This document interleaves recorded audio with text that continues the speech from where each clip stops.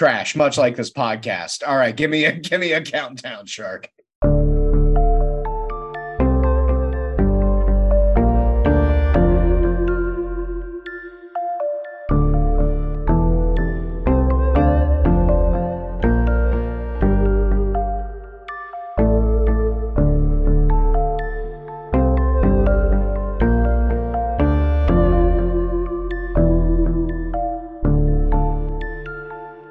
Hello, and welcome to The Right Can't Read, a Trotskyist microsect where we plot to violently overthrow the leadership of the Democratic Socialists of America.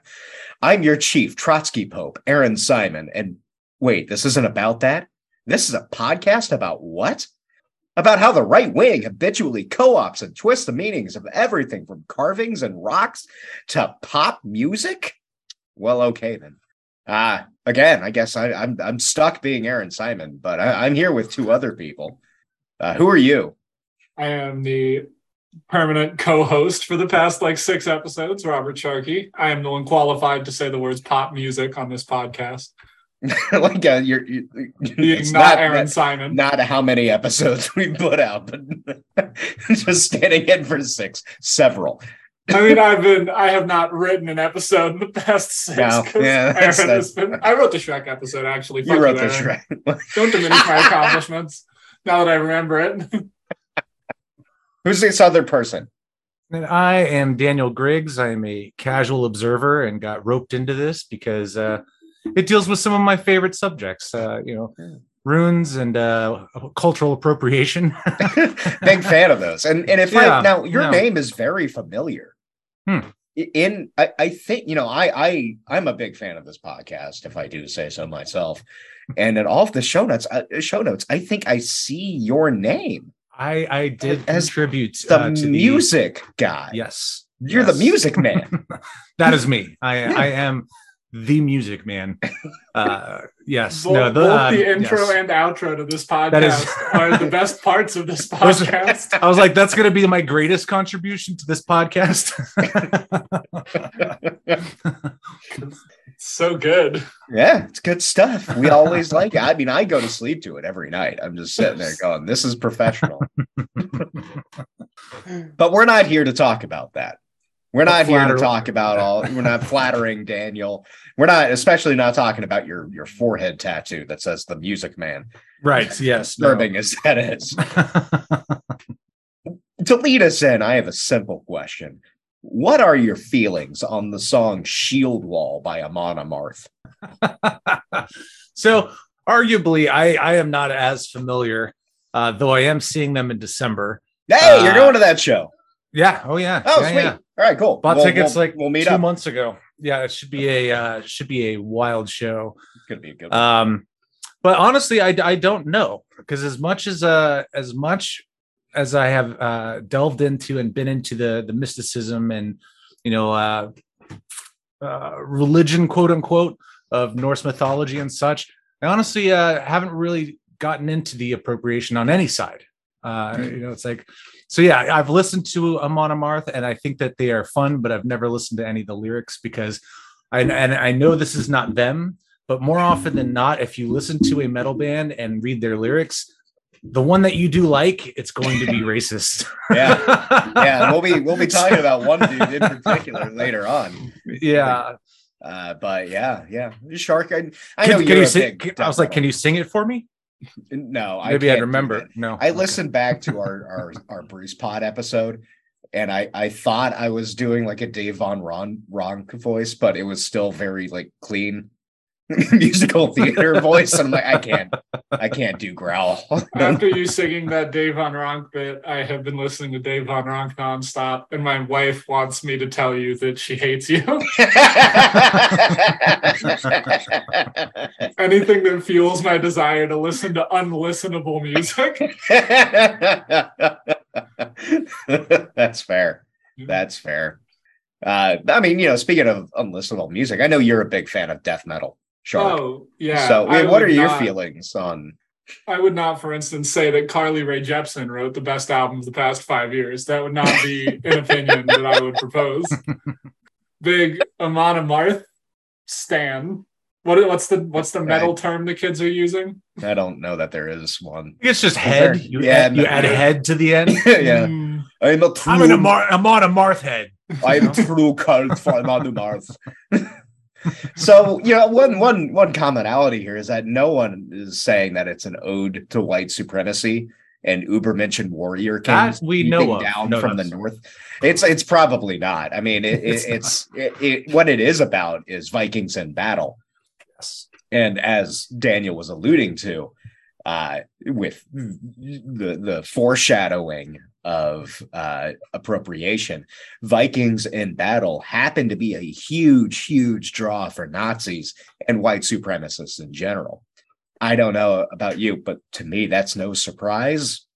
After all, whomst among us on the left has not seen a tattoo of a Volknut, a giant gnarled tree, or runes, and thought, is this person a Nazi or merely a metalhead? Those are the three kinds of guys you always question. People with Norse tattoos, Roman history fans, and World War II aficionados. It's like people you're either one kind of person or the other. Yeah, but you're really into Raiders of the Lost Ark. Yeah.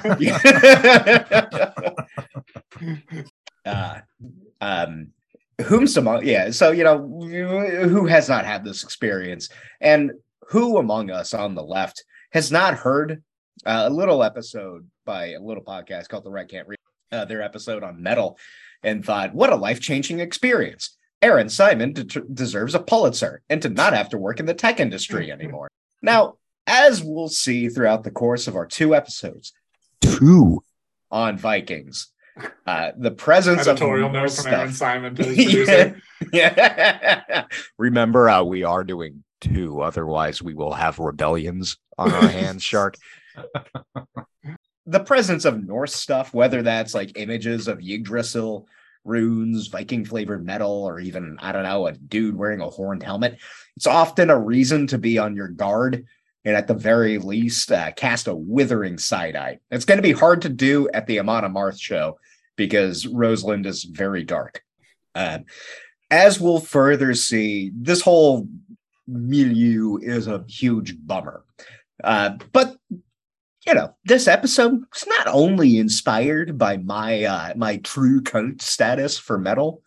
No, do you guys remember a little thing that happened on January 6th? 2021. Sounds familiar. Yeah, it was like a little fascist. Yeah. Like a get together. Was that in Washington D.C.? It was a get together right outside the Capitol building. It was a peaceful protest. Merely a few cops were killed. Merely only one person was trampled while waving a Gadsden flag saying, "Don't trample on me." And merely one person was going around with tack gear and zip ties, hoping to. I'm fairly sure I only remember one Confederate flag. Only one. There were a few good numbers of Christian Dominion flags. I've been assured by some people who make over $100,000 a year, though, that it wasn't a big deal, Aaron. So you're right. It was not a big deal. It was a little thing, just a little thing. And I don't know. This is going to be hard to remember because it was such a little thing that made no impact on anyone. But do you remember a guy who was known as the Q shaman? I want you to look into your mind's eye.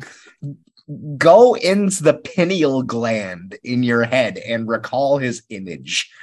And if you have, I think I saw him at the Amon Amarth show.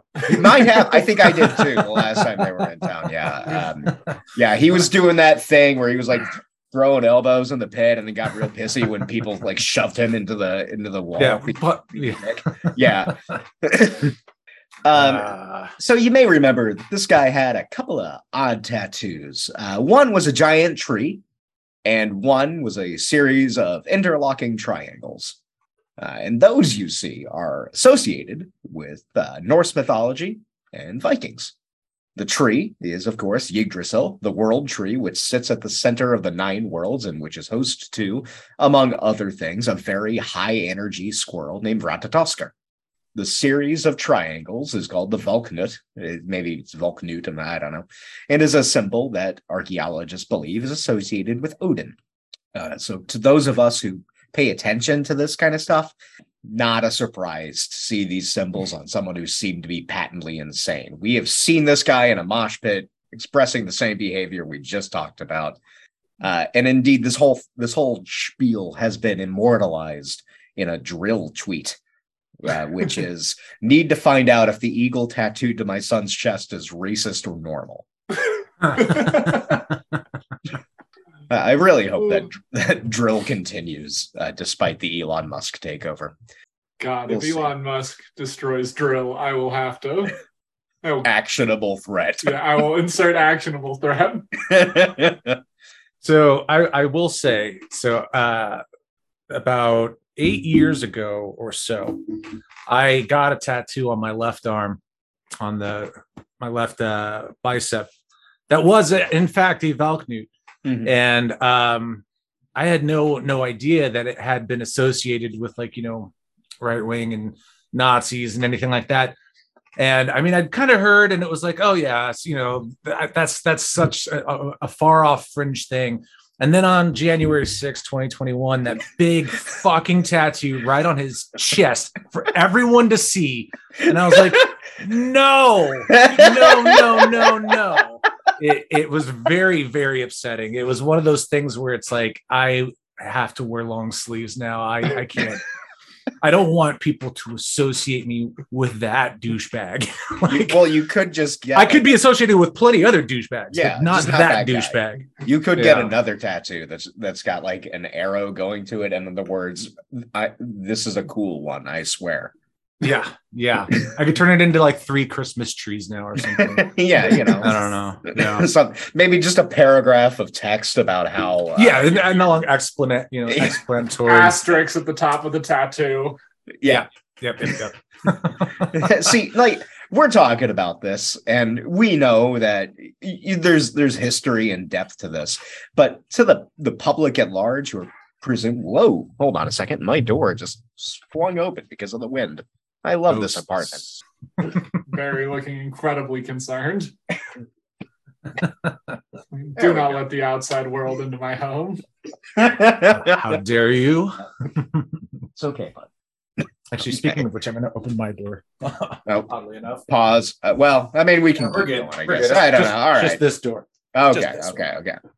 So, we're talking about all this. We know there's context there, but to the public at large, who are presumably not deranged or, not like us, don't spend their time obsessing over these sorts of questions. This is a bit of a quandary because people might see your tattoo and go like, oh, he's one of them, when you're not, and you don't have the paragraph of text yet. So it's then you have to corner them on the street, and it's a whole thing. So this all resulted in a few questions asked here and there. A pretty lazy Rolling Stone article made the rounds.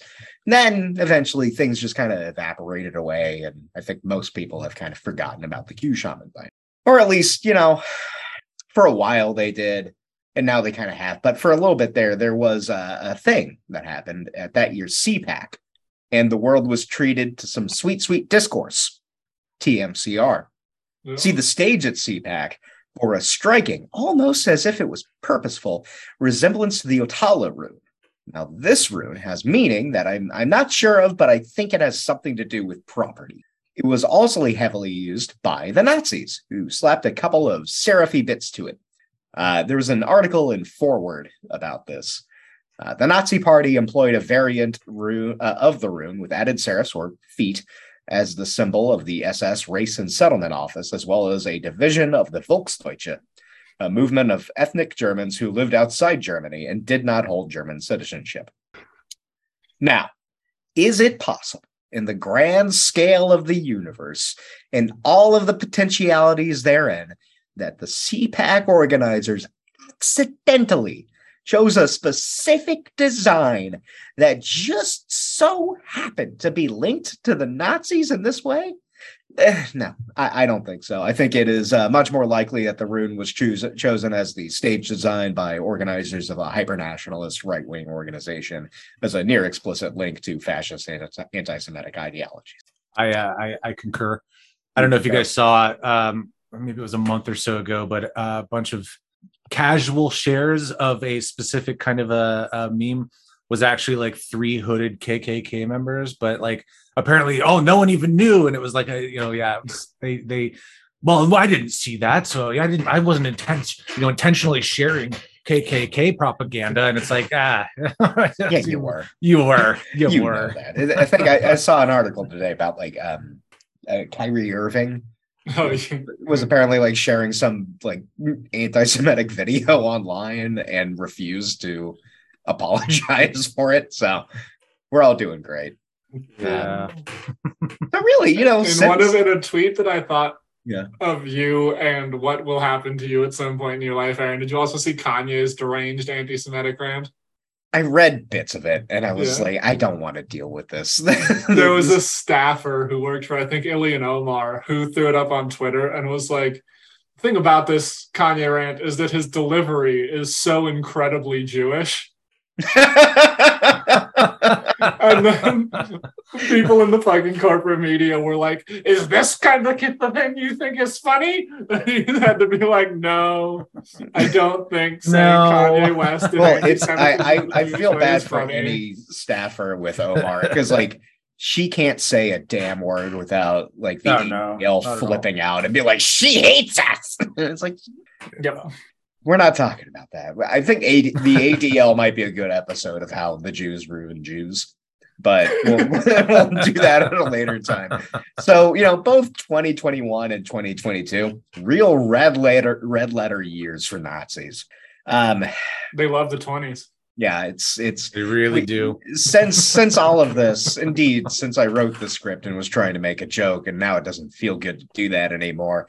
We've seen more and more hard right groups just pop up and do some just attacks on, Muslims, Jews, drag brunches, trans kids, anything in their line of sight that they don't like. That's not trad life. We've seen Sonnenrads spray painted in public areas all over the fucking place. And if you don't know what a Sonnenrad is, well, it's a symbol with ties to Germanic sun wheels. The thing that makes the Sonnenrad unique is that it was created by Himmler's little friends, or Hess's, one of the H guys, one of his friends. And if you're wondering, well, Aaron, come on, it's just a sun wheel. How can you really make this claim? Well, look at it, and you'll see that where like the rays are on a normal sun wheel, those are actually SS runes. So you got a bunch of SS runes all throughout this thing. That's not what you should. That's not the hill that you die on, man. That's Nazi shit. There are SS runes in there.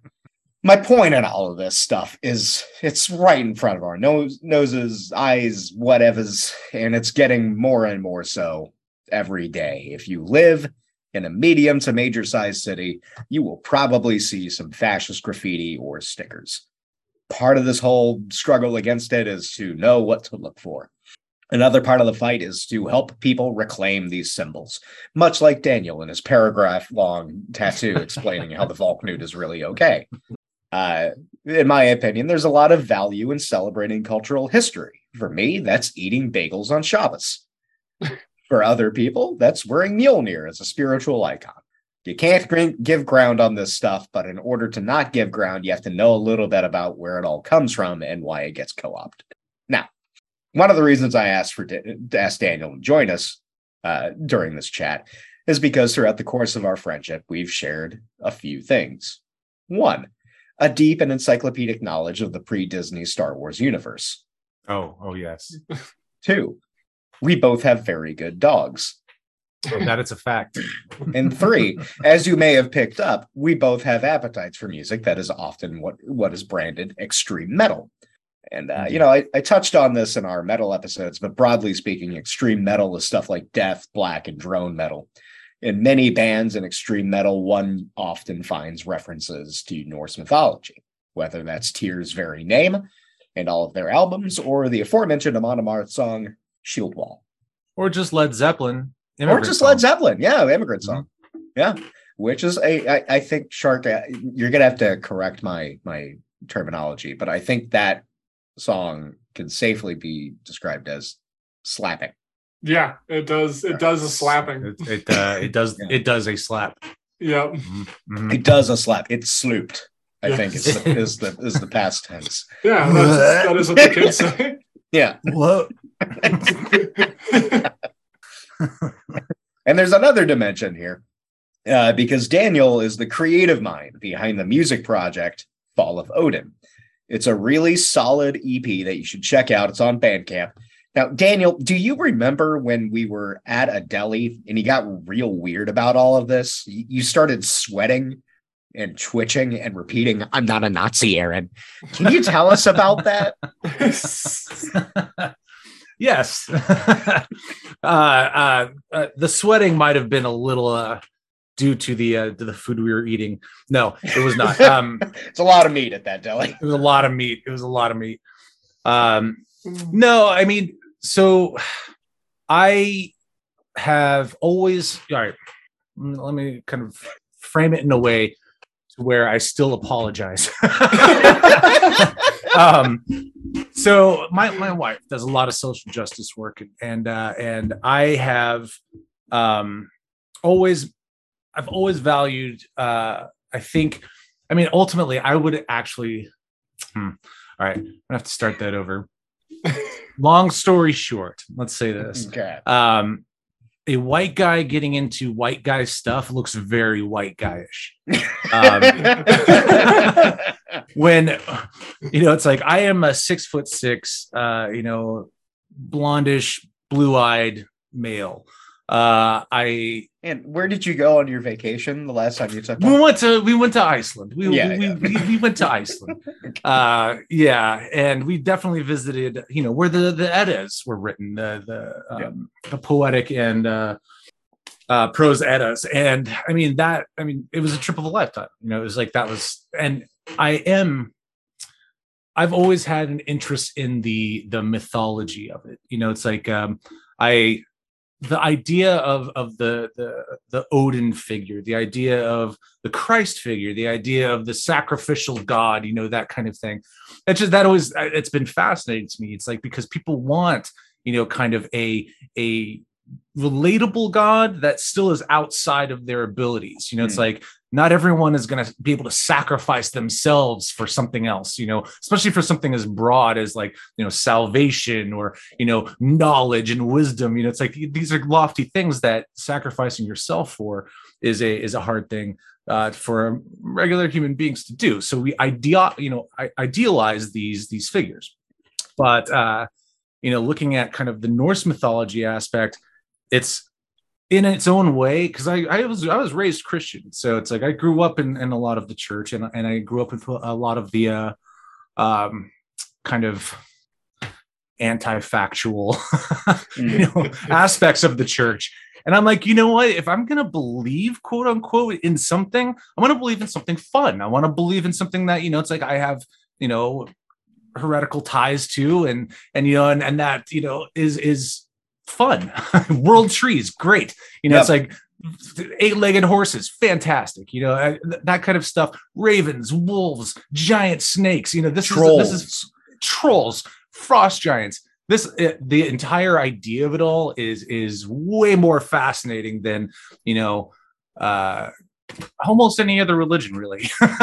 The only other one I think that would kind of rival it is Hinduism. Hinduism is ridiculous with their gods and all that. Hinduism's got a lot of cool shit in it, which also got co-opted with the fucking swastika. So it's like, even on a more boring level, Western astrology took a lot from 100%, just new age movement. Well, and I think that's kind of the as far as the co-opting aspect, it's like, it's one thing to actually have a historical, interest and a genuine interest in something that you connect with or whatever, and it's another thing to just tattoo a Valknut on your chest because you think it looks cool, and you know what? These other guys who I hang out with really like it too. It's like, oh, it turns out those other guys are pretty nutty. They like doing Nazi shit. Oh boy, they're just some nuts. Well, hey guys, what are you going to do this weekend? You want to go storm a Capitol? So it's like it's. I think the casual kind of aspect of it is silly to me. I think that also though, and this is where I'm going to apologize for it.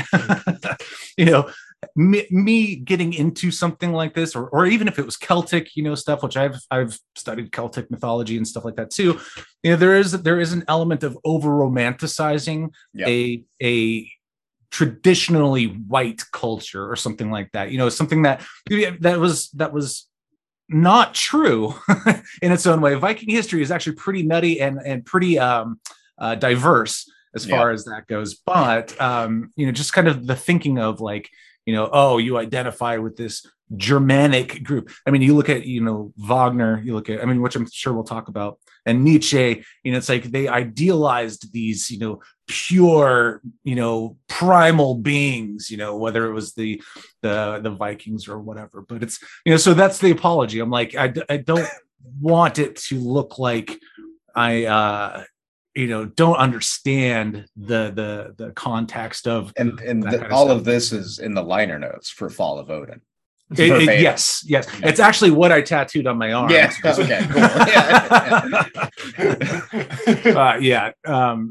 No. And the Fall of Odin, it's like that for me was blending several different types of music and several different types of ideas, and I read 6 runes, and I wrote a song a month for each rune. So 6 months from solstice, summer solstice to winter solstice. And, it's like, and I studied the particular rune for a particular month. And then I wrote a song about it. And, it's like, it actually turned out way more cohesive than I would have expected, given the kind of context of that. But, it was a blend of folk and metal and it's all instrumental except for some, Nordic, pieces here and there, but it was meant to express the idea of the rune. It's like, because the runes aren't just random symbols that Nazis can co-opt. They actually do have meaning within a and there's a lot of other stuff historically about that too, but they do have a traditional kind of meaning behind each rune. And there are also those things that you socket in items in a specific order in Diablo 2 Throne of Baal, which is my only context for runes. So again, I'm really glad that you're here because, I invited you because you've got a lot of opinions on this stuff. You know what runes are. And so that's, I hope you're psyched. I'm psyched. Shark is vibrating just with excitement. So for my part, all of this, my run-ins with this stuff, like Daniel to a lesser extent, often do with my interest in Norse mythology. I read Neil Gaiman's Norse mythology. I read which is fantastic Norse mythology books when I was a kid. I played Age of Mythology, the strategy video game, which is very good. God of War. I still haven't played that one. It is on my wish list on Steam. I started it and I have not made it past the first chapter because it was way more complex than the game I was playing previously. Yeah, and I was like, I need to learn. I've also played interactive documentaries like Assassin's Creed Valhalla. And yes, for my money, in terms of historical people who get labeled as either like proto-Nazis or the ultimate goal of the Nazi genetic plan, there is no comparison to the Norse. Which I think is like such a straight, like, never mind. Nazis don't know how straight is. I got pages on this. Yes. We're going into archaeology, my friends. I was about to I'm sure talk about some of the stuff you're going to talk about. Yeah, well, you know what the next sentence is in this script? What is it? So, friends, what do you two know about the Vikings? ? I got into a very funny debate recently. The like weird fucking losers who are like, it doesn't matter how you identify. In 2,000 years, an archaeologist dig up your bones. They're not going to know if you're a man or a woman. Do you know that particular brand of online lunatic?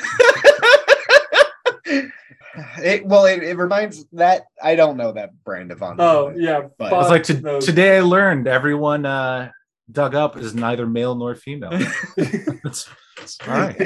Well, it sounds like people who just don't know what anthropology and archaeology are. And there's a truly great show of that because one of the main Viking burials they dug up in Victorian times, and they were like, "This dude's got like a big axe and he's buried with a horse, and this is so fucking metal. He must have been a great warrior." Girl. Recent discovery. Fun stuff. That's fantastic. Yeah. And like Daniel, you know a lot about this. Out of the shelves that we can see in the background, how many are dedicated to Viking books? Oh, Jesus Christ. If you don't count the Norwegian books on the top, well, I mean, contemporary writing, okay, by contemporary Norwegian authors. Oh, I think I know what you're talking about. Oh yeah. Which we don't need to get into. We don't need to go into that one. That's a different subject altogether. That's a different subject. I mean, it's not, but it kind of is. Yeah, it's actually re-co-opting, which is a weird thing. We're not. Yeah, skip. No. Yeah, skip.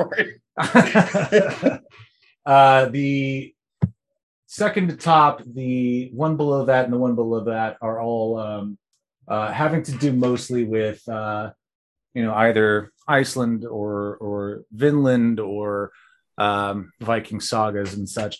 I actually have I just got back, as we mentioned earlier, from Iceland, and I actually have an Icelandic version of the Prose Edda that I got at the Snorri Sturluson Museum in Iceland, and I don't know how to read Icelandic, but I hear it's beautiful. It's a language that has different letters, so you can't just stumble your way through it. Even but I mean, I have J.R. I've got Tolkien in there. I've got the Norse mythology by Neil Gaiman too, which actually the audiobook is the best. He reads it amazingly. I've got that. And it is he explains these are stories told over campfires when you're experiencing 24 hours of darkness. It's like that there's the Norse mythology being spoken out loud as these larger than life stories, are meant to be enjoyed. It's like that. And they had to entertain themselves. I mean, it's again, 24 hours of darkness for months, that's a lot of dark. Much like Michael Crichton's Eaters of the Dead, which must be read aloud, really. It's yes, that's the next shelf down is all Michael Crichton. Yeah. Yeah, it's funny you're talking about the Icelandic version of the Prose Eddas. A friend of mine gave me I don't know why where he found it, but it was a Hungarian translation of Sholem Aleichem's like Tevye the Dairyman stories. So that's the closest I have to going into the roots. That's fantastic. It's cool. Yeah. So, all right, overview. Chime in when you feel like it. Broadly speaking, the term Viking, as used popularly, refers to Norse culture from the 800s to the 1100s. Again, after that, generically speaking, the applicability starts tapering off if Scandinavian people adopted Christianity and more continental European feudal societal traits. Geographically, the people we refer to when we say Viking came out of Scandinavia, mainly Norway, Denmark, Sweden, and through a series of explorations, invasions, raids, trading, etc., spread out from Scandinavia to what is today Russia, Ukraine, the British Isles, Iceland, France, Italy, and here and there the Balkans. And briefly, they wound up in North America, up near Newfoundland. Occasionally you get like these articles of like runestone found in Oklahoma, but it's Newfoundland. Don't believe those stories. That was a bored Swede in the 1800s carving in those rocks. More specifically, the term Viking was specifically applied to warriors and raiders. The term, it is thought, comes from an old Norse word, Vikingur. If you've experienced the highly accurate historical interactive documentary Assassin's Creed Valhalla, you probably know all this. These Norse groups were warriors, explorers, and traders. The Vikinger aspect of the culture was only one facet. They developed methods of shipbuilding that allowed them to travel across great lengths of seas as well as continental river systems. Doing so gave them the ability to connect to lands far away. They built a trade settlement system and network along nearly every major river system in Europe, establishing settlements in the British Isles, France, Sicily, and they held significant presence and influence in Constantinople under the Byzantine Empire or the Eastern Roman Empire or the Roman Empire, however cheeky you're feeling. The problem with studying the Vikings, though, is that they did not tend to have written records of their culture. From what we know, pre-Christian Norse peoples relied on oral traditions to pass along their stories and histories. The exceptions to this are runestones, monuments carved in large stones that often detailed conquests, mass conversions to Christianity, or battles between kings. Fun fact there. Yeah. Evidence of Vikings at the is it the Hagia Sophia? Is that the name of the church now? Yes. There are Viking runes carved into a banister on the second level of this church. This is, they got bored. And, literally, it says Halfdan was here. So it's like it's literally like a graffiti little tag that he just says Halfdan was here, because I can imagine him. I can see this warrior being conscripted into some douchebag's army. His Varangian guard, and he's supposed to be protecting him. But protecting him also means going to his church. So he's sitting there through this 3-hour long, you got to stand, you got to sit ceremony, and he's just carving away. and that I love that. I love that. That's one of the reasons you can track their movements across Europe and like the Middle East to some extent. Graffiti. Is like they all got bored and just like carving shit into walls. It's good stuff. People never change. Yep. So if you've studied the Celts and their religion at all, which Daniel has, you kind of run into a similar dilemma. A lot of what we have to rely on are findings from archaeological digs or outside accounts. Findings from digs are wonderful because they are firsthand accounts that can point us in general directions of beliefs, can help us identify timeframes through use of carbon dating and the like, and can frankly humanize a very academic study. The catch about them is that it relies on being able to surmise and deduce. You can make educated guesses on what people believe based on what you find in excavated ruins or graves, but you won't know for certain. So what we can tell from the Vikings, from archaeology, and we'll get into some other sources in a little bit here, is that they believed in some kind of afterlife. They liked their weapons, and they ranged far and wide. Evidence for the first and second bit's pretty non-controversial. You see Norse burial mounds ranging from Scandinavia to the British Isles to North America to the Baltic. One of the most famous of these burial mounds is the Sutton Hoo site in England. This gave us a great picture of what the Norse thought was important to take with them when being buried, and from there we can extrapolate some information about what they as a culture valued. If you're interested in this and didn't read about it in high school, you can find an almost infinite amount of books about it in your local library. Or you can watch come visit me. Or come visit Daniel. His address is. Yes, please. Or you can watch a thoroughly mediocre movie called The Dig about British aristocrats doing British aristocratic things while dreading the onset of World War II. It's not that great of a movie. It's very mumblecore. You probably shouldn't watch The Dig. Ralph Fiennes is in it. Yes, he did. Big fan of Ralph Fiennes. He played a mediocre man, so it made sense that he did a mediocre job. Yeah. The acting. I think he did fine. It's just he did script. fine. It's the script, and it's just dull. Yeah. He did come out as pro J.K. Rowling, though. Of course he did. Oh well. Can't win them all, I guess. I don't know what that appropriate reaction is. You have to immediately stop liking him. He had an opinion you didn't like, Aaron. All right. I guess you're right. It was Ray Fiennes. I don't know which of the Fiennes was Voldemort. I was like, more like Ray. That was Ray Fiennes. That was Ray Fiennes. Yeah. Well, maybe the way we should degrade Ray Fiennes is say Ralph. It's Ralph Fiennes. Ralph Fiennes. Yeah. He actually went by Ralph Fiennes for quite some time. I'm sure. As credited, It's Ralph. You say it's pronounced Rafe. It's Rafe with an F. Yes, Rafe. The second bit, the Vikings ranging far and wide, is where things get interesting. You see, everyone can basically agree on the fact that Vikings went all over the place. Again, Europe, North America, they dipped their toes into Asia Minor as mercenaries and guards for the Eastern Roman Empire, Byzantines, Roman Empire, the Greeks. I don't know what people want to refer to them as. I've been playing a lot of Crusader Kings 3 lately. My mind is just weird right now. But what gets interesting is when you consider the impact that this had on the Vikings as a culture distinct from a purely Scandinavian people. If you listen to the right wing to any extent about this stuff, you'll get the sense that these deluded fools, and I'm going to start calling them Draugr for the rest of this episode, you'll get the sense that these Draugr really need the Vikings to be a race of pure-blooded Übermenschen who never brought foul, non-white bloods into their gene pool.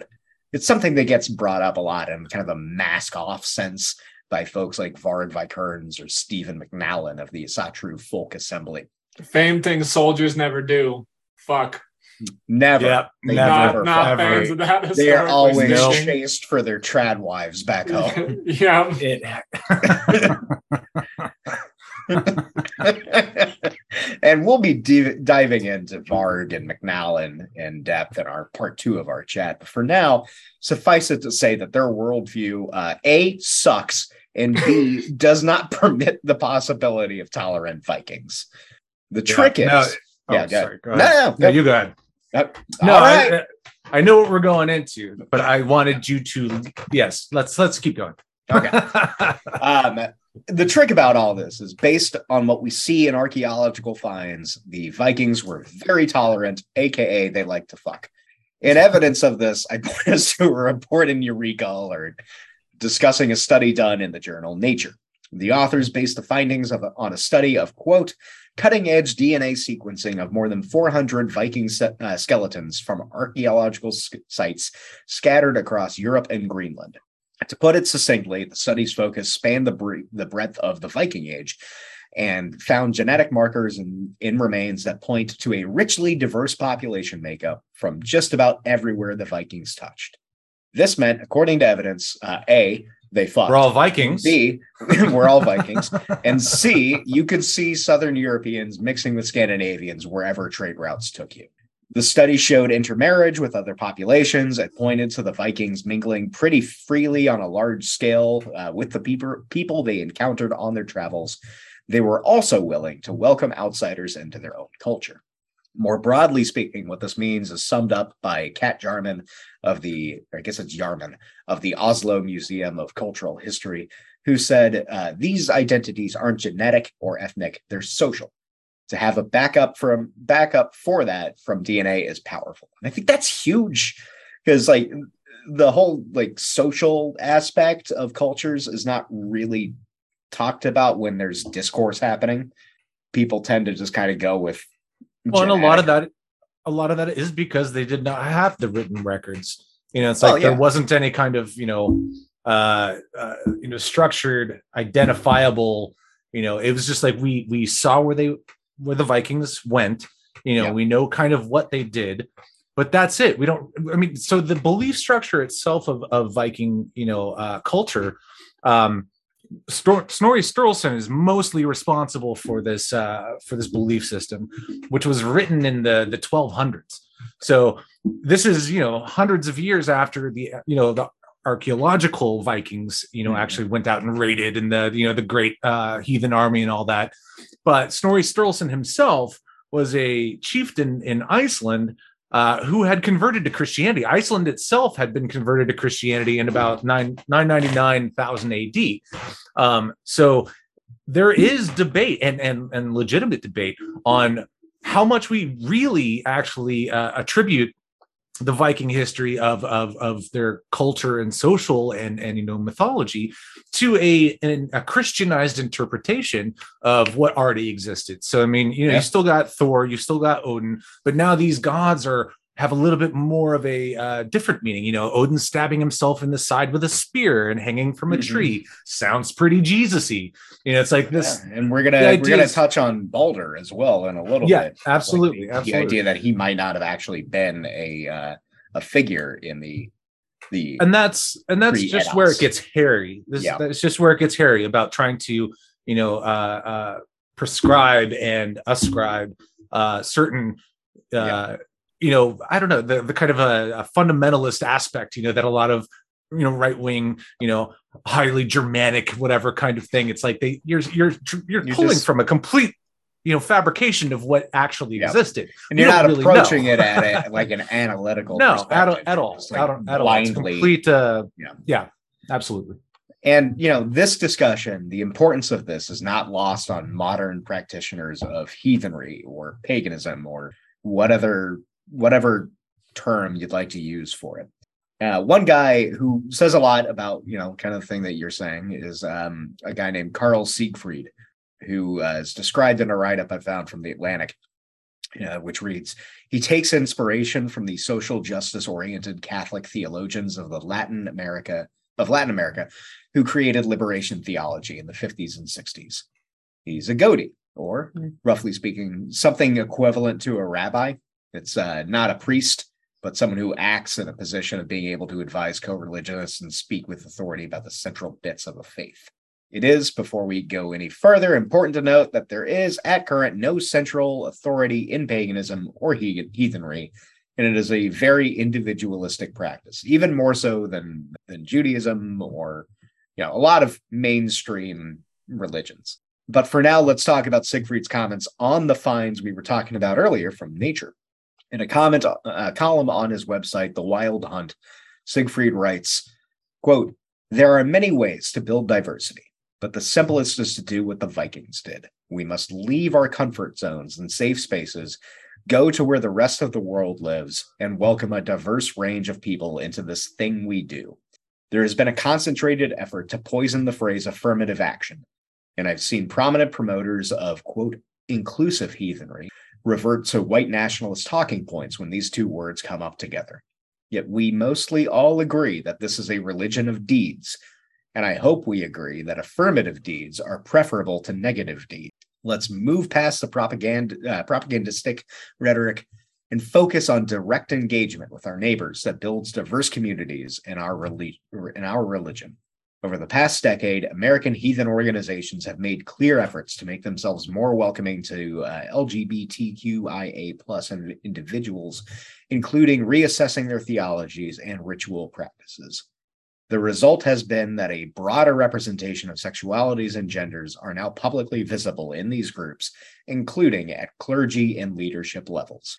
With that experience of positive organizational change leading to welcome demographic change, what can U.S. heathen organizations do to emulate the Vikings as we now know them and embody an ethno-racial diversity that lives up to the promises of this nation? What changes can be made to what we say and do that makes heathenry more overtly welcoming to a more broadly defined range of people and more celebratory of their presence? And most importantly to us here, to this chat, he takes a look at why this is important in the first place. Why, in other words, the Draugr, the right-wing knuckleheads, try to lean on the image of them replicating a Viking lifestyle. Siegfried writes, it's not only the neo-Volkish versions of heathenry that fixate on our glorious forefathers as arch-heathens who shared a worldview that the contemporary American practitioners of post-1972 heathenry must honor as a sort of aspirational Platonic ideal.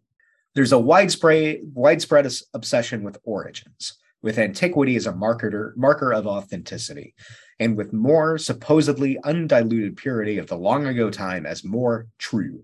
Scandinavians of the Viking Age are hailed in ritual as ancestors who fought wicked Christian invaders, in oppositional narratives sometimes veering into condemnation of desert religions that shares rhetoric with anti-Semitism and Islamophobia.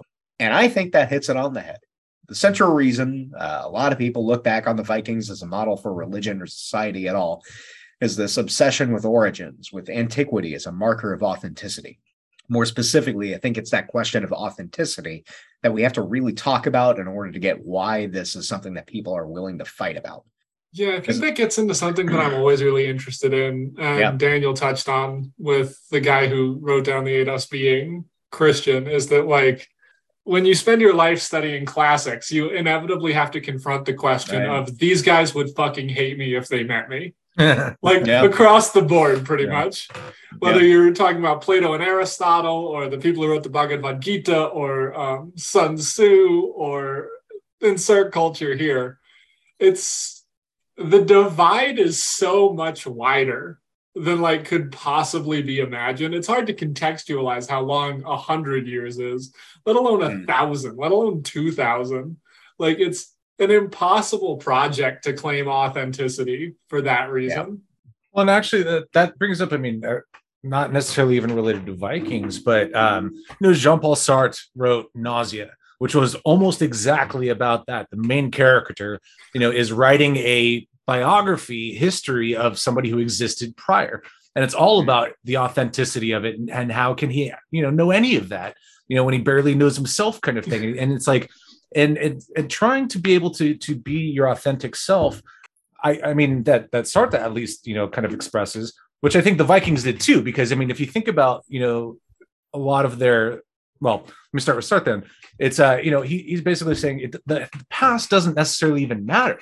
It's like that kind of aspect. And the Vikings thought the same thing, in a sense. It's like the past wasn't there to be, dug into and researched and analyzed. It was like, no, right now, right here is the actual moment. There is no future, there is no past, there is the moment. And I think that in general, I think that has a broad appeal, to a lot of different people. Kind of, but that, I mean, and that is the irony though of 2000, years later or whatever, people kind of associating with something that actually didn't exist, but they want to mythologize their own mythologies. It's that was not to be like, you first. Not to be as Jordan Peterson would say, postmodern neo-Marxist. But there's like this idea, I mean, Sartre's a great person to bring up for this, because I think it is like a historical existentialism in a sense. Yeah. Like there's no there. History is a story we tell ourselves. Like, believe in the history that provides you meaning, because that's what you're going to fucking do anyway. Everything else is bullshit. That's exactly right. I've been watching this video series of lectures by historian and kind of consultant guy named Timothy Snyder, who does a lot of focus on Eastern Europe. And the video series is The Making of Modern Ukraine. And it's like at Yale. So the semester started in September. And it's the first lecture is just kind of like setting everything up. And one of the things he's hitting on is like what the conflict in Ukraine right now is a clash of two narratives, two mythologies about the same region. Yeah. And it's that thing of like people need a mythology to latch onto, and this can escalate into the sorts of violence that we're seeing now. Well, and the irony is the Vikings founded that. To tie it back in. It was all this whole thing was founded by a Norse dude with a Bulgarian name of Vladimir. It's all just a big soup, the human soup. And so as part of this human soup, this whole obsession with origins and authenticity and everything, we're already talking about it with whether you can really trust the Eddas, because the author was a Christian guy who was trying to mythologize his own thing for his own benefit and power structure, while drawing on presumably some older sources. He was the Michael Crichton. He was the Michael Crichton. He was the Michael Crichton of Iceland. And for anyone who doubts the radical effect that someone trying to honestly do good classical work, but the effect that just being a person, the time and place can have, no one needs to be talked about more in all this than Plato is such a great example. Ancient Greek dude who we lost pretty much all of his writings of, that got translated into Arabic, then retranslated from Arabic by Christians. Yeah. And you get these you'll be reading Plato and you'll be like, wow, man. If you read the wrong translation, you'll be like, wow, man, this guy really Christianity really ripped this Loves guy God, off. You flip to the back and it's like, oh, the translator's guy named Michael Jowett, who's a Jesuit priest. He existed in this time, and he just made God and he was like a devoted classicist who really tried. And it's like, this is why the liberal arts are important, and and why I go to bat for studying in university, because you're not gonna. It's gonna be very, very hard to pick up on all this stuff on your own. And that is exactly kind of the issue that we're talking about, is people who don't necessarily understand, the context and the history, just see something and say like, oh yeah, that's Nazi, or it's like, oh yeah, that's Nazi and I like it. You know what I mean? That's Nazi, give me more. And it's like, and there is no real context, there is no real like historical perspective, or critical analysis, or even translation analysis, that none of that exists in just the propaganda, or the the immediate messaging of shitheads who want to you go back to the current war in Ukraine, and like you see missile strikes hitting central Kyiv with the cathedral in the background. It's like that cathedral is rebuilt of like a Norse Christian church and layers. And I've been on that hill. There's a big statue of Vladimir with like a big cross looking over the river to the east. And it's like, there's all of these layers of myth. And it's like, we can't answer these questions. And we're kind of talking about them in like almost an academic, theoretical way. But for people who really, truly believe that they are worshiping Thor, or that they're receiving blessings from Freya, these are really important things for them. And they have interpretations and are willing to fight for them. So it just so happens that some of these people are welcoming individuals who see the world's diversity as something to be celebrated. And some of them are Draugr, who sometimes get released from their deep crypts, aka mother's basements, and decide to shoot up a synagogue.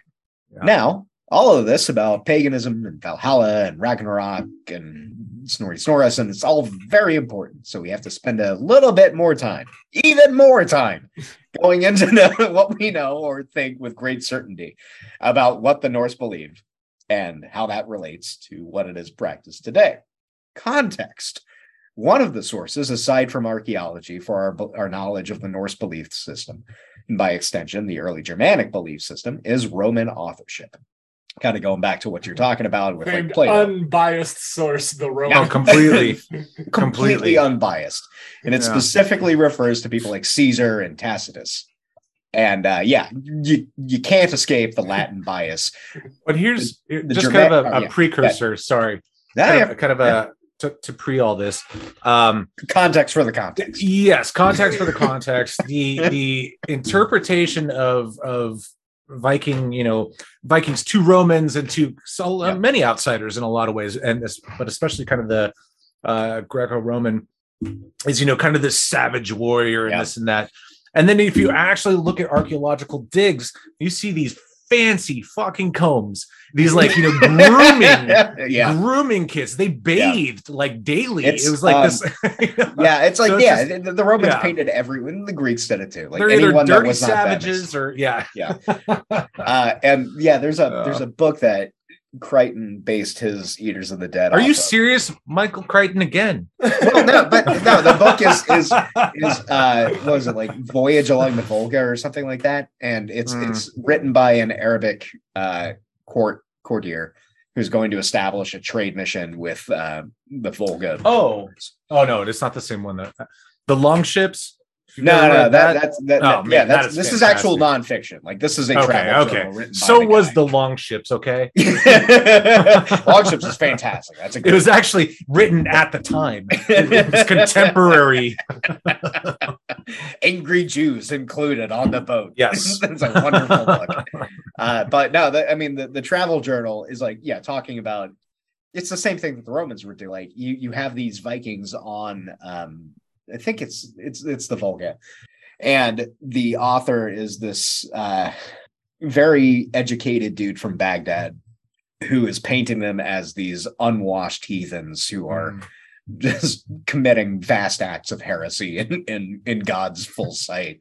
And he's like, I just want to be done with this. I want to be back to Baghdad where people are not doing what these people are doing. But yeah, it's like they had fancy shit. And like to be fair, they were probably more clean than the Vikings, for sure. Yeah. But like, I mean, if you look at actual like kind of other Roman areas at the time, they were pretty dirty, despite the fantastic sewage system. Oh yeah.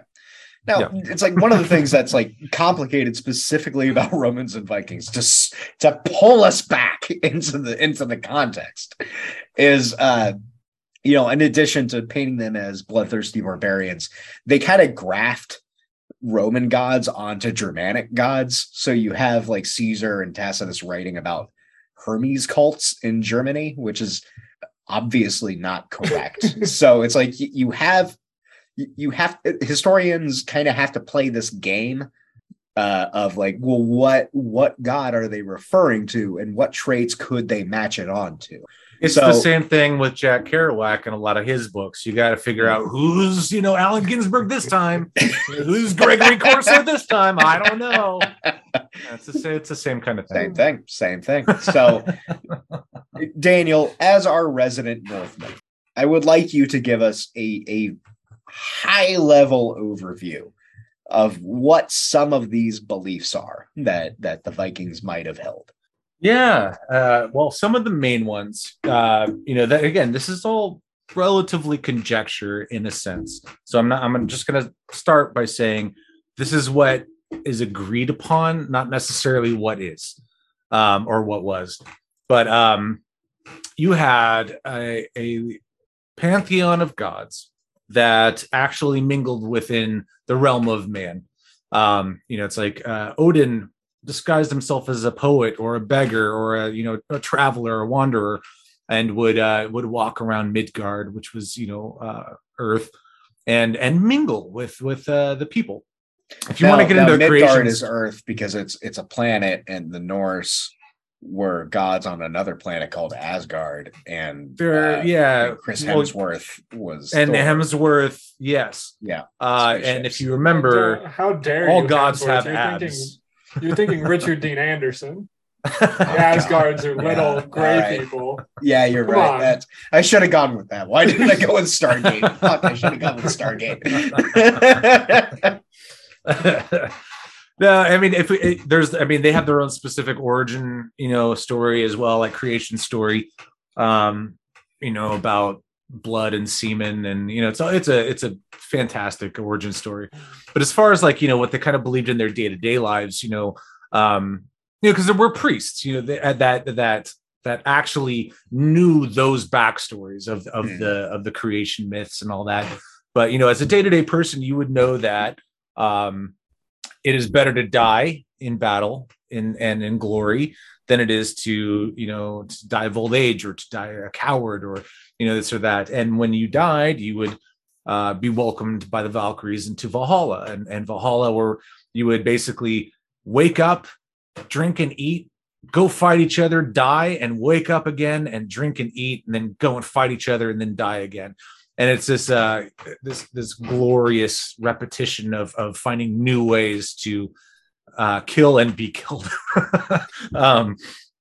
But I mean, and that would kind of be almost the extent of the daily, everyday person's knowledge of that kind of stuff. It's like, and they would know who Thor was, they would know who Odin was, they would know who Freya is, and there's kind of a main 3 or 4 kind of. And you see this displayed in runestones, like you were talking about earlier.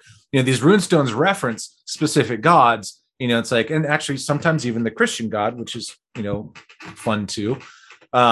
But as far as just kind of the day-to-day Viking, it's like you would have maybe a god that you would pray to, that you would wear an amulet, or the Mjolnir, kind of necklace, and tattoos were actually prevalent in that time as well. So it's like you might have a tattoo that relayed your connection to this god or protection from that god or whatever. So the kind of the day-to-day belief was pretty kind of practical. It wasn't some sort of God will save me, I should pray to God, and it was the gods are neither good nor bad. They kind of are just there with us, and they're also good and bad, and we're good and bad, and they're people at a different level. Yeah, that's almost it. They were supernatural, so to speak, and could do supernatural things like fight giants and whatever, but they weren't, some sort of like devil and God kind of thing. It was much more complex than that, and they were seen as more of a fellowship and communion with them, as opposed to like a worship and praise of them. Yeah. I think kind of like the one takeaway would be that the Eddos is not really, it's not like the Tanakh or the Christian Bible. No, not at all. It's like a view of cosmology. And there is the Havamal, which is the sayings of the wise one. It's Odin's sayings that are kind of like a book of Psalms or a book of Proverbs kind of thing. That's why they keep calling Odin that name in the interactive documentary Assassin's Creed Valhalla. What do they call him? Javi, I think. Oh yeah. It's the name of the book, basically, okay. or a reference to.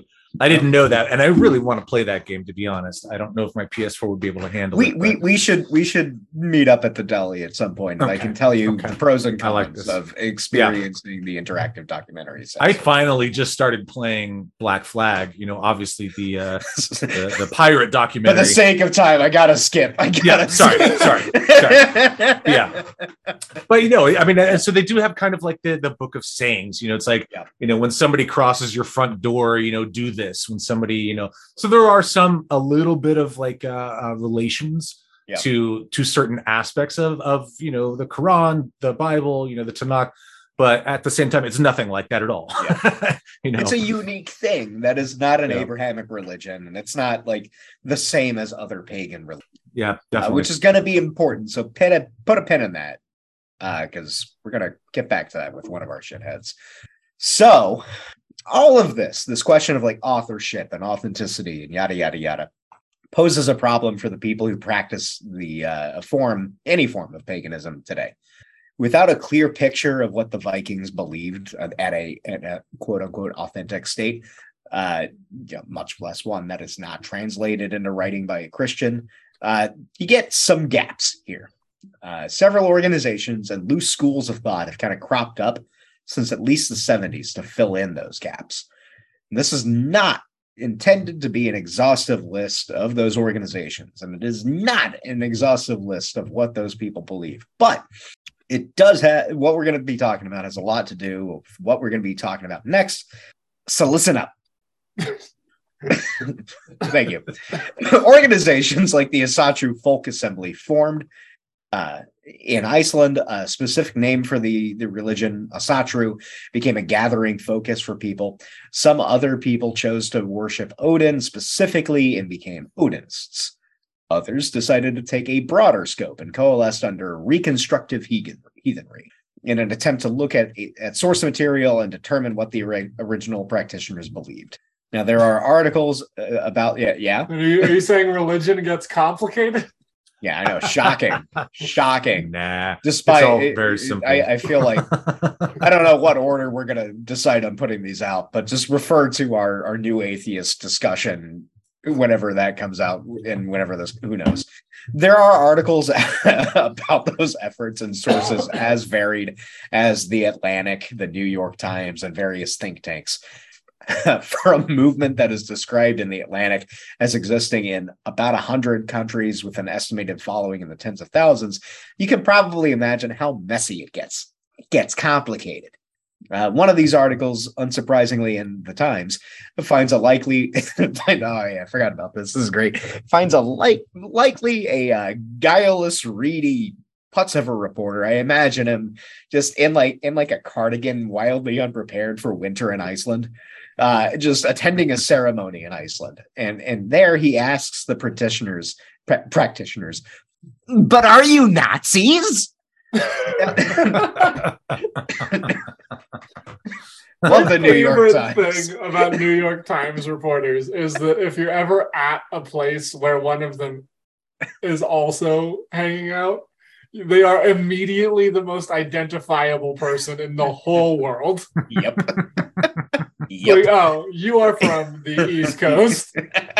Well, and they probably saw Midsummer, and I think this article came out before Midsummer. Okay, but I was going to also say no, it came out after Midsummer. It was after Midsummer. Yeah, no, but what was also the movie back in the 20s that basically 20s that spurred the KKK? Was that the Birth of a Nation? Birth of a Nation. They watched both of those back to back and just I'm you know what? I'm going to Iceland. I'm going to figure this out. I'm going to crack this case. So this putz got the response. I am so sick of these questions. And this was said by Stenar Sundvig, the spokesman of the pagan group, the Nordic ASA community. Is it ASA or is it ASA? It's ASA, or ASA. I mean, to be honest, it's either ASA or ASA, really. All right, we'll go with ASA. Yeah. The chant that this reporter had witnessed was explained by Mr. Sundvig as it has nothing to do with the Nazis. I promise you. The chant he was referring to sounds a lot like Heil. So you can imagine this idiot who has no conception of the meaning of things outside of a narrow worldview informed by Midsummer and Birth of a Nation, thinking that he stumbled upon a bunch of Nazis. And Raiders of the Lost Ark. Raiders of the Lost Ark, of course. Now, there's a lot to talk about on the European side of these things, but for our scope and for the sake of sanity, we're going to limit ourselves solely to the American interpretations of heathenry. For a lot of this episode and the next one, I'm going to be leaning on the work of Carl Siegfried, who we were talking about earlier, but there are a lot of accessible sources on this topic. One guy I found is a YouTuber who goes by Ocean Keltoy. He is a friendly bearded man who likes him some puns. And he also gets into some baffling arguments with internet atheists about anti-theism. It's something to watch. And he has a lot of patience.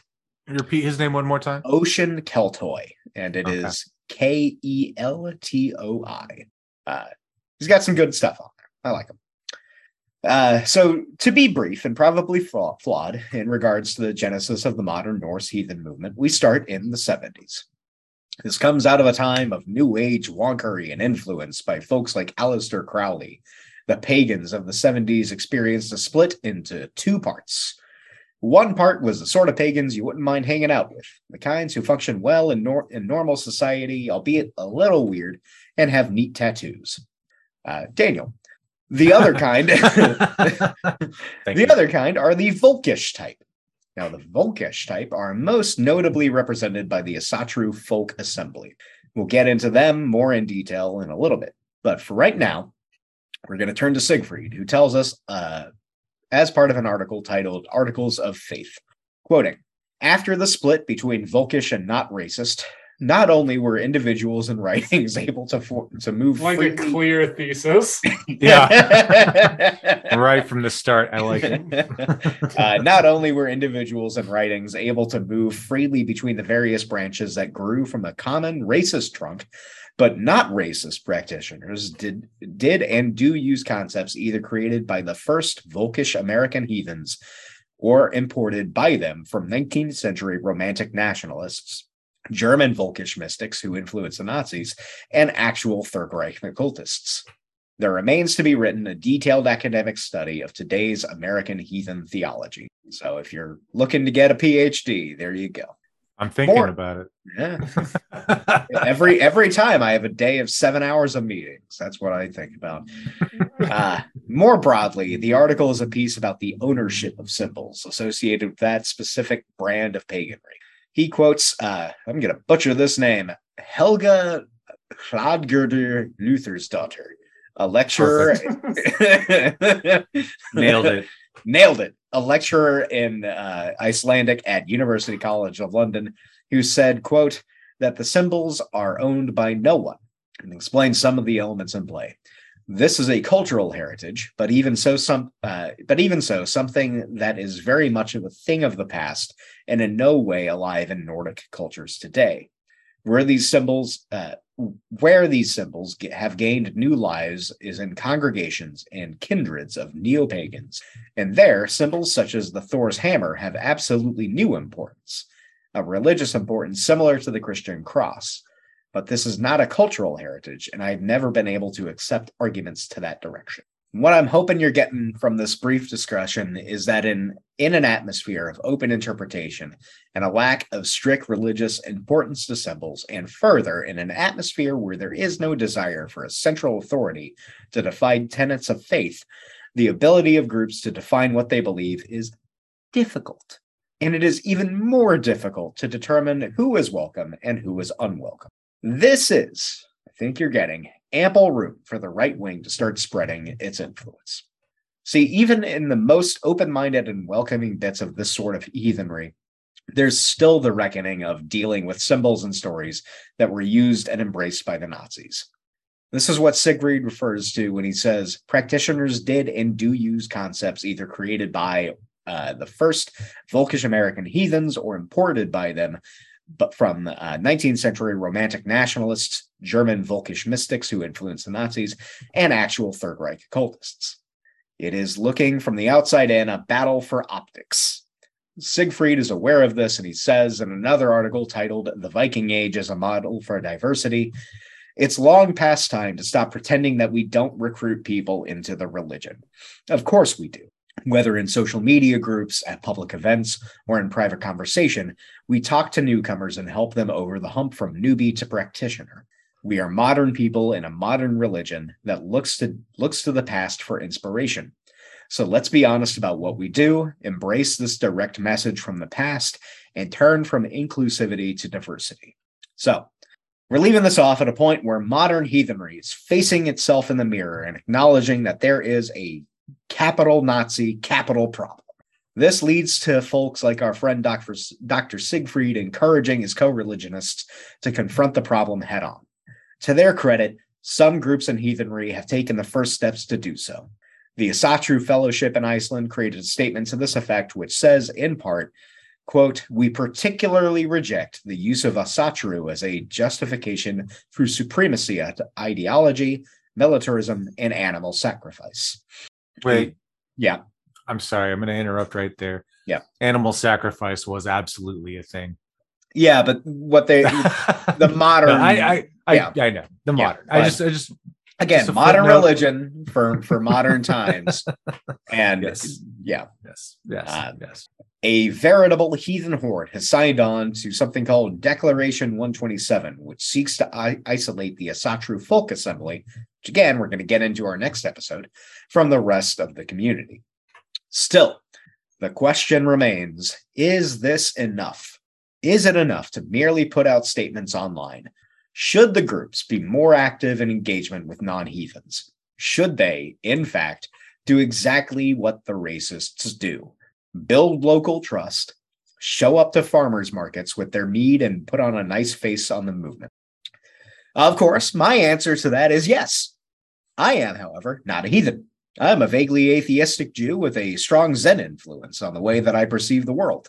Frankly, I have no say in how heathens talk to each other or about each other. I do hope, however, that they do the right thing and confront the bastards wherever they show up. So, we're going to close out with a couple of questions.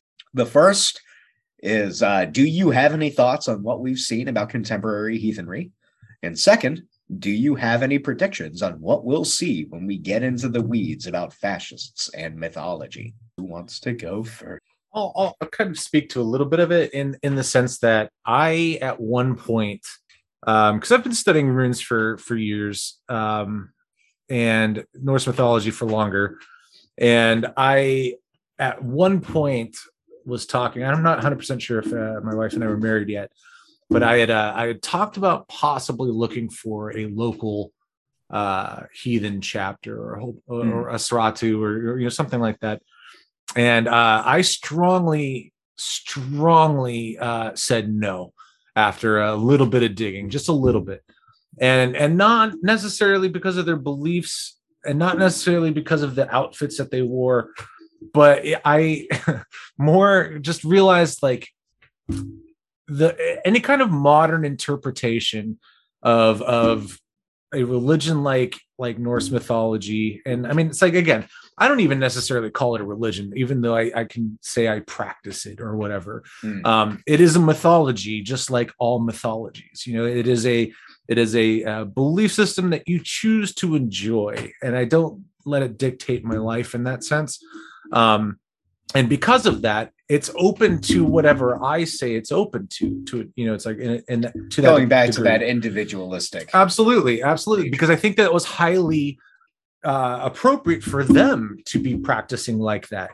You know, there wasn't some organized religion of Viking religion. You know, it wasn't a religion. It was an individual belief, and you had your individual gods, and you had your, you know, so to even kind of congregate as such is almost counter to the kind of ethos, or the kind of you know, the manifestation of what it initially was anyways. Have I ever told you the deserted island joke?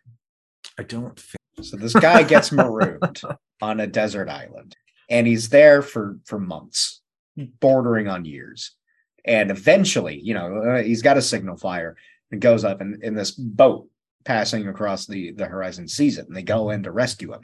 You know, a couple of guys get out on the boat, they find him, and he's built a little, like, kind of little space for himself, right? So he comes out to meet them, and the people are like, "This is amazing. We're so glad you survived. We didn't think you were still alive, but we have to ask, why did you build 2 synagogues?" And the guy says, "Well, that one I go to, and that one I won't set foot in." And that's the vibe I'm getting from this. I mean, that's kind of it. It's you know, if you want to cosplay as a Viking, if you want to, you know, go through rituals are extremely important for humans. You know, they really are. Rituals, you know, help kind of reaffirm and help give faith to the hopeless, you know, whatever you want to you know, call rituals. Or they're just addicts in that sense too. It's like people do, if you grew up Christian, in my sense, you know, it's like, and you need something to replace it with, you know, whatever. But it's like, if you want to do all those things, great. And do I think that the modern heathens and the modern, you know, practitioners of Astratu and whatever should include more people? 100%. You know, it's like, do I think that any kind of group that excludes based on race or based on gender, or, you know, whatever, it's like, yeah, you got to knock that off. That doesn't make any sense, and that's pretty ridiculous, because again, the Vikings fucked. You know, it's like, we're all Viking, so there shouldn't be any. If you want to say, oh, you have to wear the robes and you have to cosplay and you have to learn Old Norse, it's like, okay, that's a little more, you know, kind of niche to your subject. You know, it's going to be that. Okay, so yeah, maybe you exclude people because they refuse to learn Old Norse, whatever. But it's like, you know, for any kind of actual, if you want to call yourself organized religion, I think that aspect of modern day Asratu and whatever, you have to not prove, because prove is kind of not the right word, but basically prove that you're not a Nazi by not being a Nazi. You know, it's like, you've got to show that you are inclusive. You've got to show that, yes, okay, you know, we may stand for these things that are made up, but we also have a level of real values, and these real values include inclusiveness, and they include, you know, anybody who's interested. You know, it's like, it shouldn't be exclusionary based on you know, this all ties into, like, you know, you're talking about organized religion, and it really drills home why it's so goddamn hard to get a good campaign going as an Asatru character in Crusader Kings 3, because you can't go feudal until you're part of an organized reformed religion. And in order to do that, you got to get all the holy sites, and those are all over the fucking place, man. It's a pain in the ass. Which is actually the ultimate problem with the Vikings, which is why, you know, we don't really have them as a religion. I don't. Yeah, I mean, seriously though, like, I don't know that you can say that it's a problem with, like, because it's like they were masters at adapting to a culture, right? It's like 100%. The whole thing about the Rus was like they started as kind of like trade barons, and then we're like, oh, it's a lot easier to establish these trade things when you just adopt the culture of people around you. Absolutely. And that's exactly it. It's just there was no exclusivity to their beliefs and culture. there wasn't anything like that, and that didn't exist in their mentality. Not even just like they chose to not do it. It's like that didn't exist, you know. And so it's hard to not have that kind of existing fundamentalist view in our day and age.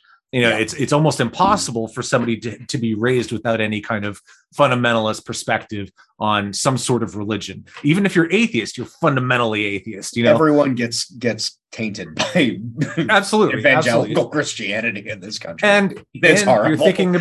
If you're thinking about 700, 800 AD in the middle of some fucking mountains, in Norway, it's like.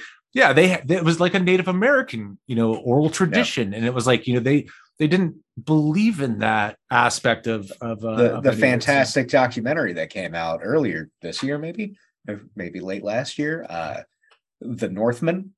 Yeah, with fantastic, directed by famed documentarian Dave Eggers. Eggers. Yeah. So, how about you, Shark? What's your takeaway? What do you think we're gonna find as we really get into the filth? Because we haven't gotten near the filth yet. I think there's it all really makes me think. I can't stop thinking about pursuing other much better documented classical traditions. And just I think about the Rome guys. They're everywhere. All of the founding fathers, for instance, were big Rome guys. All of the French revolutionaries were big Rome guys. What's been your experience with not even nowhere near radical people, but just your average just fucking asshole being like, oh well, America's just like Rome. We're really falling. We're hitting the same points. Launched them into the sun.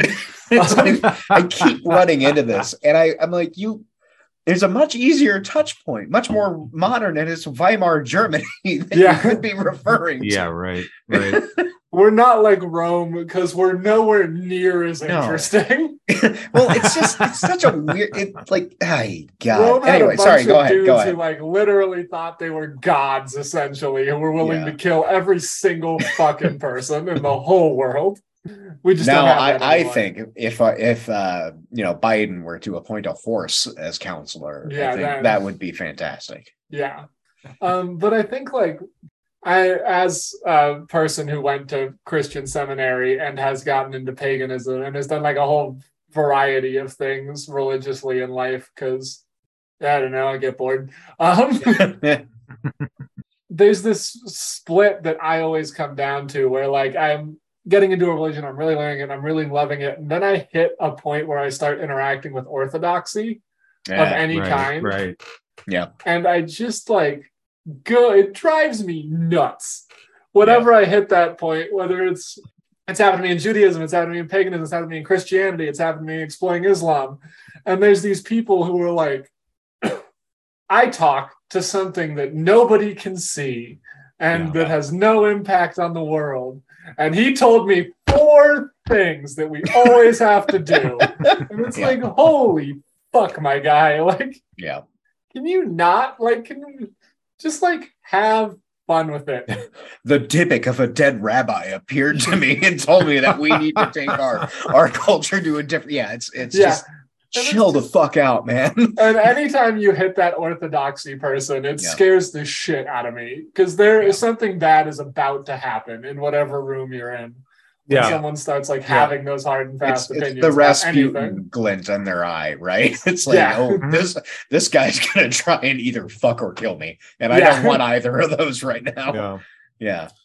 No, I think that's exactly right. It's and again, what I was talking about earlier, it's also coming from Christianity into more pagan, heathen, kind of aspect. Which so did Nietzsche, for that matter. He was balls deep in seminary, but it's when you kind of realize that religion itself is a framework of, I know this is going to sound shitty or cliche or whatever, but it's a framework of control, man. I mean, it's like it's a drug. It's almost like it's an opiate. No, but it's almost like that opiate is blocking the reality sensors to freedom, internal freedom, to removing your chains. Yeah, and I mean, and yeah, basically, the dogmatic aspects, the fundamentalist aspects, no matter which religion you get into, breaks down, the kind of freeing, fun aspect of. It's like Spinoza in that sense. It's like Spinoza was like, yeah, all right, whatever God it is, it's everything, and that's awesome, and it's amazing, and it's like, yeah, I kind of actually agree with that. Did I tell you about that thing I found a while ago about like a researcher was doing an article about Spinoza and was trying to get access to the synagogue that he used to go to in Amsterdam. Yeah. And the one he got excommunicated from. Yeah. And the shul said, no, Spinoza was an apostate, and so are you. You are banned. Yeah. That's the guy that's scary. Yep, exactly. There's this professor of mine who, when I knew him, was pretty hardline Jewish. He became hardline Jewish because he had sex with one of his students who was hardline Jewish, and so he converted. That's a total side note. Well, I'm sitting in a Bible class with him, and he says that the Old Testament is one of the worst books to go to if you want answers. You'll start doing horrible you don't shit. Go to that for answers. Yeah, he says you should always go there to ask questions. And that's like, I think perfectly summarizes everything I feel about holy texts. Like, if you come out of there with answers, you fundamentally terrify me. Yeah. Well, I think I told you that Yom Kippur passed recently, and I was just like flipping through my little copy of the abridged Talmud, and there was a bit about like two rabbis are in a room in Baghdad. And this other guy comes in. He's like, I think I'm gonna tell the authorities where my straw is. And the main rabbi's like, don't do it. And the guy goes like, I'm going to. And so the rabbi slashes his throat and kills him. And they have to like bury the body. And the whole takeaway is like, don't narc to the authorities. It's just like a weird segue in a discourse between a bunch of rabbis about Yom Kippur. So again, it's the Jewish texts are kind of odd to go to for answers. Yeah. Well, and that's what I was talking about earlier. It's just like, having been raised in a fundamentalist kind of, religion and this and that. It's like, once I kind of realized that was more or less like helpful suggestions on how to live a morally, good life for this or that, then I wanted to pick the best, funnest one. And it was like, Norse mythology is fascinating. It's the Led Zeppelin religion. It's the Led Zeppelin of religion. That's 100% that. Yes. Get the Zepp out. What do you want? Is it going to be Sonny and Cher or Led Zeppelin? Yeah, you're going to get the Led out. You're going to go with Thor, man. And I think like one of the most interesting ways this comes up for me is I like know a lot of people who are big fans of what I'd call Western Eastern mysticism. Yeah. And it's like, it's the same process of like, it's just flattening history. Like there's so much going on. There's so much happening. Orthodoxy is absurd. Everyone's disagreed about everything forever. I keep circling back to the same point, but no, I mean, they went through all that kind of stuff with Beat Generation and Buddhism and stuff like that. And it's like, honestly, I think they kind of had the right idea of Buddhism. It was like, in the sense that like it wasn't about the fundamentalist aspect. It's like if you want to write a haiku, it doesn't. The American haiku is in a sense just as good as the the Buddhist haiku. That's more what I mean. It's just that kind of, not the actual translation of Zen Buddhism into American Zen Buddhism. Not that. Okay. I mean more. Right. I mean more like the loose, like, hey, let's get high and talk about, Buddha was a huge fan of getting high. Oh yeah, he was the biggest pothead. Yeah, I guess that's my whole point. Is like, be that person, get super high with your friends on the back porch, and be like, "What do you think about God?" And just ask questions. That's actually the whole fucking point. Yeah. That really is it. And it's like, oh man, so he lives so imagine this tree, right? And there's 9 worlds in this tree, and there's goats eating the rooftop, and raccoons and snakes. It all comes from the blood and jizz and ice and tears of a giant. Yeah, it's just so cool. That's so fun. Exactly. Meanwhile, it's playing in the background. Actually, I mean, if you've got Wolves in the Throne Room playing in the background, that works too. It's like there's a lot of good metal that goes along with Norse mythology. And again, also as an asterisk on that, be careful. Read the lyrics. You gotta be careful. I mean, just listen to our metal episode about how every time I find a new band, I'm like, are they Nazis? Yeah. And it's especially black metal that gets real sketchy real fast. Real quick. And my one rule for double checking any religion is if anyone tells you have to wear a specific kind of hat at all times, be incredibly nervous. That's when it's about to get bad. Yeah. That's what I was talking about earlier about finding like kind of a pagan group or Nosferatu group. Yeah, and I'm like, I don't want to dress up. Can't I just show what I'm wearing? I know a few other pagans around here, and I don't know. That was one of the main takeaways that I got from talking to them about all this was like, it's just the groups around here are either they're too like we got to do things this way, and it's. And again, ritual is important. And if it was like, Halloween, sure, let's all dress up because that all makes sense. Let's dress up in crazy robes and this and that. But it's like if it's like, hey, every time we get together, we're gonna dress up in our robes and this and that. I'm like, no. Yeah. Let's just drink mead and ask questions. Speaking of mead, I got my mead right now. Oh, see, I went with a cider. Yeah, I went with a cider. You know what? I should have gone down. This is a plug for Weird. Oh yes, it's literally a block and a half down the street from where I live, and I've only been there once, and that's a shame. Wait, you're only a block and a half from there? Yeah, it's right on Holgate, and I'm on Gladstone. Buddy, I know. Buddy, all right. Well, that's going to be our next hangout. Listeners, if you find yourselves in Redacted, you should go to Weird Leatherworks in Meadery. It's a great place. Oh yeah. I don't know. Is that backwards? Daniel was holding up Viking Blood. Right. By Danskmjord. Danskmjord. Well, I feel like that's a good place to leave it off for episode 1. We've chatted a lot about context, a lot of heavy context about what's going on with contemporary heathenry now, where Vikings came from, the fact that they were pretty not cool because they did a lot of like burning and raiding and all that stuff, which does not really qualify as cool unless it's there was still slave trading here. But for their time, they were very cool. So I think that's a good place to end episode 1. When we get back, we're going to really have a sad time. So I hope you're excited for that, listener. I am. Woo! Is this halfway through the script? This is halfway through the script. Jesus fucking Christ, Aaron.